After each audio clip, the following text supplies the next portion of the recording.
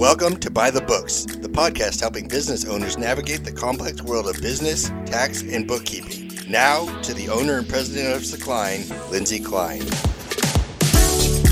Thank you for joining us, everyone. This is Lindsay Klein with Secline, honest, accurate bookkeeping performed on time, and your host of By the Books. I have with me today Heidi Torres, who has a wealth of experience in the HR world, but most recently has become sort of a mentor, speaker, and author related to the topic of networking. In fact, I'm holding her book right now, The CEOs of Networking, which recently launched. Thank you so much for joining me. Oh, thank you, Lindsay. It's such a pleasure to be here. I'm so excited to have you. You and I had a conversation, I don't know, probably 2 or 3 months now. And a lot of people have called me the queen of networking. But when I met you, I'm like, no. You are the queen of networking. Thank you. Well, I'm still learning. And it's a work in progress. But, I mean, you can never have too large of a network. You're right. Absolutely. Especially if you're growing a business. True. So introduce us to this idea that you have put down on paper now in this book, The CEOs of Networking. How did this idea come about? Well, a few years ago, I was in school. Because I transitioned careers. And when I was there, the professors and advisors said it was really sad for an HR professional to only have 42 LinkedIn connections. So somehow you've gone from 42 LinkedIn connections to being the queen of networking, writing a book about it. So this is quite a journey, I'd imagine. Yeah, well, it was kind of that. They're like, go out and do it. And so that's actually I did. I just went out to every networking events and I made a lot of faux pas along the way. Oh boy. We actually have an episode, I don't know if you knew this, called Networking Faux Pas. I love that. It's yeah. And I probably hit all of them at one point. So yes, I definitely went out and did this. But then as my networking grew, they noticed. Right? My classmates, colleagues from my other organizations I was part of, they're like, how do you do it? How you do it, Heidi? How you do it? And I'm kind of that adage, if people keep asking you the same thing over and over, maybe you should do something about it. So I thought, why not write a book? Nice. Right? And it's something I think that should be taught in school, but not. And so that was kind of like the key thing behind that. And so, yeah, I interviewed over 100 people, CEOs, VPs, community leaders, business leaders, different industries for my book. So it's just not me. It's just not just my word. It is the words and research of why networking is important and I hope the best ways that, you could use to do it. Did you always enjoy networking? No. I'm guessing not, since you only had 42 connections on your LinkedIn. So how did you go from not liking it, which is a place a lot of people are, to now kind of being a superstar at it? I'm an introvert. Most people don't realize that. And so speak to the introverts, because there's a lot of introverts out there that hate networking. Well, they hate the idea of what they think networking is and how most people perceive it, because we live in a very extroverted world, right? And so the negativity of networking comes from, first of all, I think it comes from back in the day when there's a sales error, where it's push, sales hard, buy my product, and that's it. No one wants to be sold to or pushed at anymore. I mean, that's just, it's not. Right. It's a big turnoff, right? You just put your guard up, you shut down, you don't want to talk. And no one wants to be that. They actually don't want to be that person to do that. Right. So when you flip the switch and you come from a point of value, right? And then learning, those are the two things, learning about the other person, and then how can you bring value to that person? Yes. It makes things so much easier. And for an introvert, smaller venues, right? Or one-on-ones are actually the key thing. So you play to that strength. Right? You don't need to go to these, or even if you do go to a giant venue, be strategic in who you meet with, right? And then take the time for your self-care. Take time to decompress, right? And get away from it. And you can bring your energy short term. You can bring that energy. It's not fake. You bring your energy to that, but know that it's also going to wipe you out at the end, right? And take care of it afterwards. But plan. And so planning is the key thing for introverts. I would definitely, some of the best networkers I know are introverts. And again, you would not know. They're fabulous speakers. They have this huge presence. They are top of their community and their business, and when you meet them, you get all of their attention. And that's a great thing, right? You get all their attention. And from the other side, you feel it, you love it. From them, they know that they need to, they'll give their attention and then step back and then take some time for themselves and recharge. So I talked to someone yesterday, another bookkeeper that's trying to get her bookkeeping company launched. And she was asking me, how do I get clients? And I asked her if she enjoyed networking, and she immediately told me, no. She said, I can't imagine going into a room full of people and just walking up to people and introducing myself, which is exactly what you do at networking meetings. So how do you help the introverts overcome that fear of walking into a room of people they don't know and just approaching someone randomly and saying hi? Well, this is going to may sound obvious, but networking is not meant to be a solo event or a solo affair, right? So you could bring a partner. That's a good tip. Right? Bring an extrovert. Yeah, exactly. Bring that extrovert to make the connections for you. Or even like when you, as an introvert, host a dinner party, invite 3 people that you know, ask them to bring 3 people you don't know. That's a good tip. Right? And then that way... So networking does not necessarily have to be an event that somebody else planned. No, you can plan it yourself. You can create it. Podcasting is networking. Yeah, absolutely it is. Yes. Right? So I have found recently poker. Yes. I've had so many people. I've been playing poker tournaments lately, and I've had so many people at the poker table ask me, "What do you do?" And we get into conversation about what I do. I'm like, of all things, the poker table. No, that is fabulous. You mentioned that one of the networking groups I belong to, one of the members, he actually hosts a weekly poker game. And nice. And at this point, it's growing so fast, though. He only has 2 spots. Information about that. I'd be happy to share. Happy to share. It's fun. So it really is. It could be as simple as finding something you're interested in. Yes. I have networked. I actually took a karate class, believe it or not, a few years ago and met 2 really good friends of all places at karate class. And we ended up having a friendship well after the time we had all quit the karate class. So it really can stem from anything. It can, and it's so funny you mentioned that. In my book, one of the stories is another podcaster, Rena Friedman Watts. She's gonna kill me, and and she talks about her husband, who was an intern at this big company, right? And he joined this jiu-jitsu class. Turns out the CEO also joined that class. Oh. And they started at the same level on that mat. Nice. Right? And, whether you're CEO or the entry level, if you're on that mat, you're... Yeah. You it's never an even playing field. You never know. And one thing I've learned is keep my business cards handy at all times because you never know when an opportunity presents itself. Yes. In the most random of places. Just always be prepared for those opportunities. It's true. So that's one thing I've learned. Now, you mentioned that volunteering is a great way to network. Yes, that is actually, I think, the easiest and favorite way of mine to network. And because when you find a cause that you're passionate about, the other people at that event or organization are also passionate about that. Right. Right? And it makes it easier to talk about that because you already have that commonality, that shared bond that you are just connecting with. So one of I'm on the Texoma Walk to End Alzheimer's, and we're actually having our walk October 16th this year.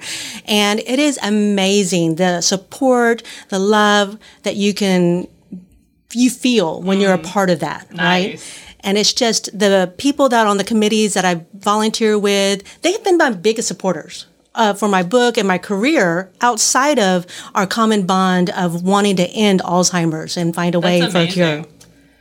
I've heard that about 80% of business decisions are based upon relationships. Yes. So it's not about you having the best price. Right. It's about how much of a relationship do you have with that person? Do you trust them? And I could imagine you all fighting for the same cause is a great way to build that trust in relationship. It is. And I will say the first time I went to when they were looking for volunteer leaders or volunteer members, I went to this event and I didn't know anyone. I didn't know a single person, and my husband didn't go with me. He wouldn't go with me. And we went there, and I was actually kind of scared because it was a big venue. It was at a little brewery, in which, alcohol makes everything's easier, I guess. But we went there, and everyone was just so warm, and they had a story to share, and I felt like I wasn't alone. And so, yes. And then for the past 3 years, I've built this relationship that, with these volunteers, and they're my true net friends. They are my true friends. I can call them anytime, and I know that they're going to be there. And my biggest supporters, and I am of theirs. So what have you seen, either from your own experience or watching someone else, is the biggest networking faux pas that you've observed or done yourself? Okay. So a few years ago, when I was a non-traditional student, and I was told to go to the student conference for HR, and one of my friends recommended that I meet one of the speakers there, and his name was Bruce Waller, and he's a fantastic guy. And I saw him. She's like, "You got to meet him." So, okay. He spoke. He was out in this big room, and I saw him across the room, and I just charged over to him, right? I mean, I crossed this room, charged over, and he's in this deep conversation with someone. And I go up, and I stand up right there in front of him, and I wait. And unfortunately, Bruce, and he was actually talking to Paige Luckmeyer, they were very gracious. They wrapped up their conversation, and then they, yes, how can we help you? So what was explain the faux pas there and how you would advise people not to do that? Well, the faux pas on this is when two people are in deep conversation and their body language are face to face, they're not really open to necessarily other people. But had they been standing more side to side, that would bring a little more open to other conversations and body language. So body language is key to observe this. So look for people that have open body language. Yes. And on that point, if you're at a networking event and you want to meet people, have open body language. Yes. Don't be standing there with your arms crossed or your hands in your pocket. Right. So you want to have a relaxed, very open, engaging part. And the network events, when you do go to one, know that everyone is really there to connect. So I know the fear, and it's almost like the fear of public speaking, right? When you go in there and you're like, I don't know anyone, they're all going to reject you. The key thing is, especially a network event, they're not. They want to get to know you. That is actually the whole purpose of it. Not to say you can't take opportunities of networking everywhere else. My husband hates to go to the grocery store because I will talk to the cashier, the bagger, and he's just like, can we get through this? Can we get through the line? But when you're at a networking event, yes, have that body language, and don't necessarily feel like you have to go to the big group. Go to the small groups that show the open body language, or look for the other introverts that are standing in the corner. Yes. Don't, so they're worried too. They're concerned. So go find, the wallflowers and then talk to them. And you'd be so surprised that they're just wanting to talk to you and welcome you. Because I felt actually the same way at one of my, I went to this networking event for HR, which is why I knew this were my people. And I was actually writing down notes in the corner, thinking I'm going to step aside and quickly write these notes and no one would pay attention. Oh, no. People were coming up to me. Hey, what are you doing over here? Why are you here by yourself? Let's get you a drink over here or something. And so I knew, one, that was my kind of people, but two, they were doing the exact thing that you should be doing in a network. Don't let the person be by themselves out there. But, find out what's going on, learn about them, be on the scavenger hunt, and learn about that next thing that could change both of your lives. You're right. You're just one relationship away from changing your life, really. Yes. And I will say this, I think a lot of introverts get intimidated by the thought of having to come up with conversation. But I often tell people, people's favorite topic is themselves. Yes. So really, the key to being a good conversationalist is just ask great questions. If you can master that, people will think you are the most fun person to talk to when you really didn't say anything. You just asked questions because people want to talk about themselves. You're so right, Lindsay. That's it. I interviewed John Godoy, and he was talking about, he called it a treasure hunt. I prefer a scavenger hunt, but he called it a treasure hunt because he wanted to find that golden nugget, right? And he says that people say he's so engaging, and all he does is ask about the other person. Yes. So that's exactly. That is exactly right. And I don't think anyone likes to be in a conversation with someone that just won't stop talking about themselves. You know what I mean? So, if you're an introvert and that intimidates you to start a conversation, just think of it that way. I'm just going to ask questions and learn something from this person, and they will think you're fantastic. One of my favorite compliments I got was actually, I was at this event a few weeks ago, and I was talking to someone, and then another person, I waved her down and I brought her over, right? And I introduced them, and I said, this person, and I just talked what she does and where she's been and how long she's been in the career. And then I introduced the other person, and we were all talking. And after a while, the second person that came up, she's like, so how did y'all meet? Oh, we just met 5 minutes ago. Nice. It was like, we just met 5 minutes ago. And I love that. It was the biggest compliment. She's like, oh my God, y'all felt like just comfortable and felt like you really knew each other. And I go, well, that's the key. To me, the introvert can actually be the connector. Right? Because you are, it's the best way to connect the other people and let them do all the talking. Absolutely. And then you've done a good thing. You've connected more than your own self and out and put it out in the universe. Yeah. And I like what you said about it not having to be an actual technical networking event, that there are so many ways to network that, find some common interest. We did a neighborhood game night for a while before the pandemic hit, and that was fun. That was a great way to meet our neighbors and people in the area that we otherwise probably would have never met, and people that had a common interest in playing board games, so there's all kinds of ways to bring people together over a common interest that isn't necessarily quote unquote networking. That's true. And it's a great way to make friends as well. Yes, that's probably why I'm a part of so many book clubs. That's a great way to meet people as well. It is. All right, I love it. So how can people find you? Do you have a website or social media? What are you on? I am on everything. And yes, I do have a website, hrheidi.com. I'm on LinkedIn, of course, Instagram, Twitter, Facebook, TikTok, and YouTube.